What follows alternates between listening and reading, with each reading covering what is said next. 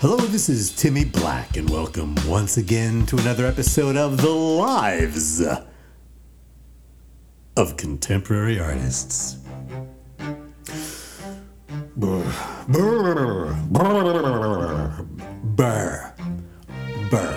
the Frieze is here. The Frieze Art Fair is here in Santa Monica, and I have to tell you, I just love.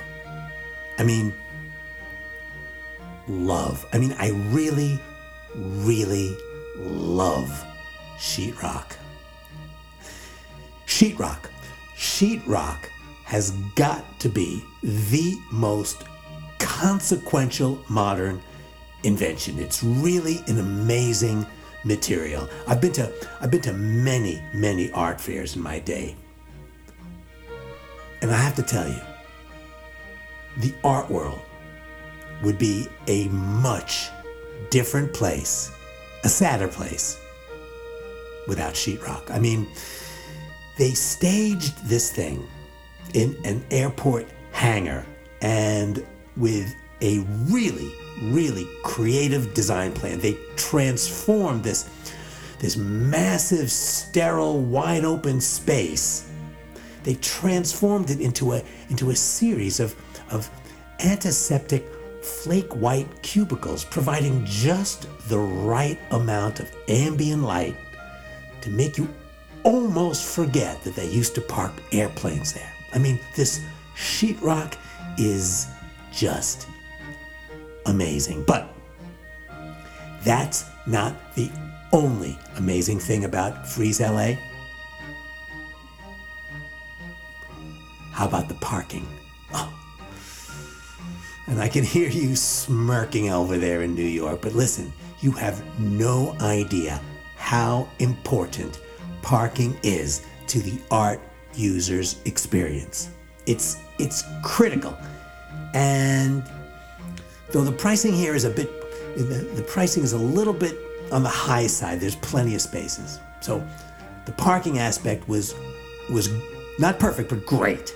The parking is great, the sheetrock is great, and guess what? Guess what's also great?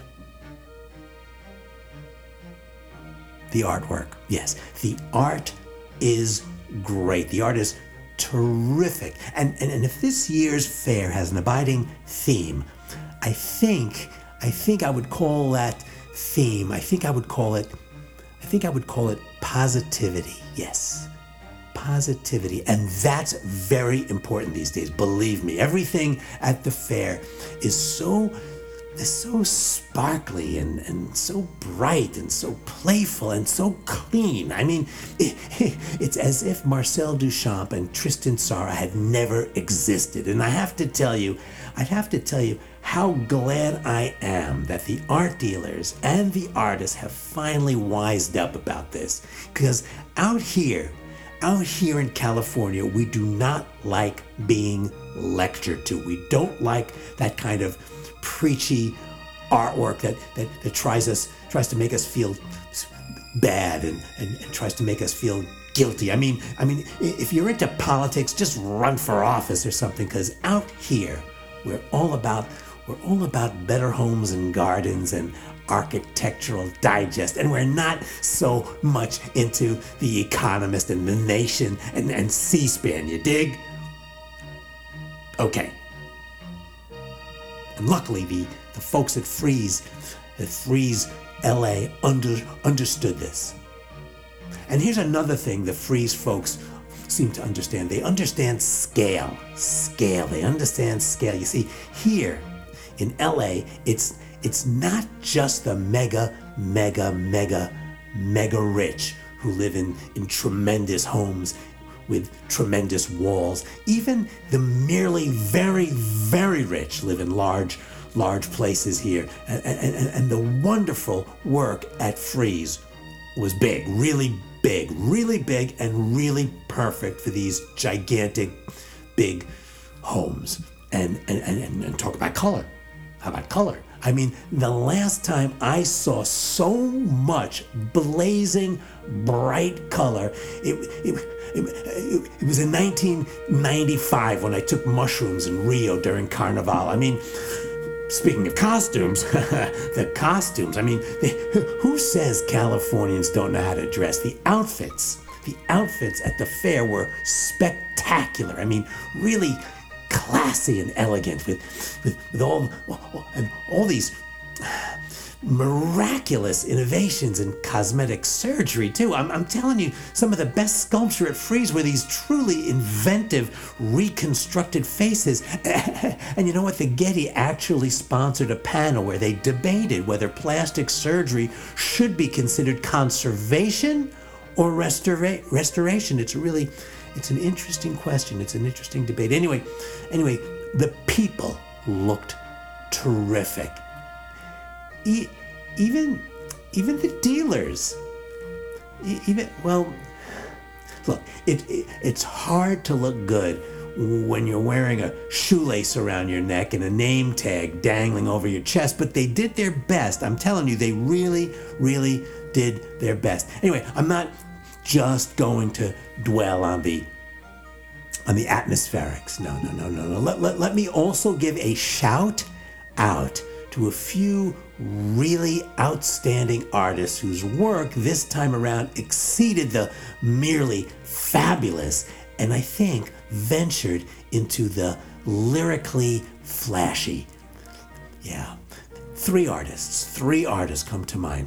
Now, by now, my listeners are no strangers to the expertly crafted monumental synthetic hair weaves of Talia Bhatia. Well, if you visit Frieze LA, you'll be in for a very big surprise because Bhatia, who is currently represented by Jumel Kohelet in Paris, and they've installed this in their beautiful and commodious booth. They've installed the manes of 15 Barbary lions. I mean, the effect is absolutely stunning. The way Talia, the way she combs the manes in these beautiful wavy patterns and with all these wonderful shades of raw umber and ash gray. I'm telling you, Talia Bhatia is a visionary. She's a visionary. And here's another artist, Dev Delta Wheaton. Dev Delta is back this year. And their small suite of holographic dioramas are a stunning, virtuosic demonstration of technology's frictionless co-optation of craft. I mean, Dev is great at this, and they're great at using these incandescent colors, especially there's two pieces about lollipops that are really worth a look. Dev Delta Wheaton, they are definitely an artist to watch in the future. And finally, I gotta say, Rookie of the Year this year, Rookie of the Year has got to go to the Belgian artist Mottel van Kasha. Van Kasha is hard to describe, very hard to pinpoint, to pigeonhole, to summarize, to paraphrase. But he's part. Put it this way: he's part conceptual musician, part mad scientist, and part Etsy entrepreneur. He combines sound with chemistry in order to create these small universes of vibrating pipe cleaners. Now, I know it sounds weird, but if you don't know anything about how complicated the process is to make these things, the work just looks like a meadow of wheatgrass, if you know what I mean. A meadow of wheatgrass, very attractive and very, very understated.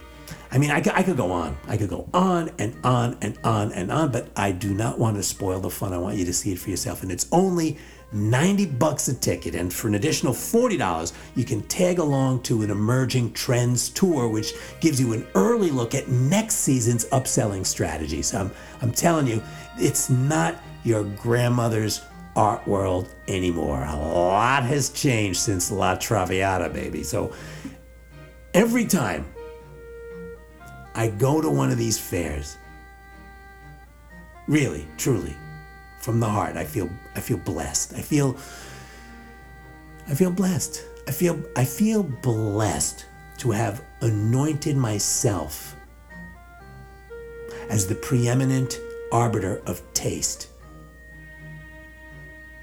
in the art world today. I feel blessed. I feel blessed that I have appointed myself as the most articulate scribe, recording in real time the lives of contemporary artists.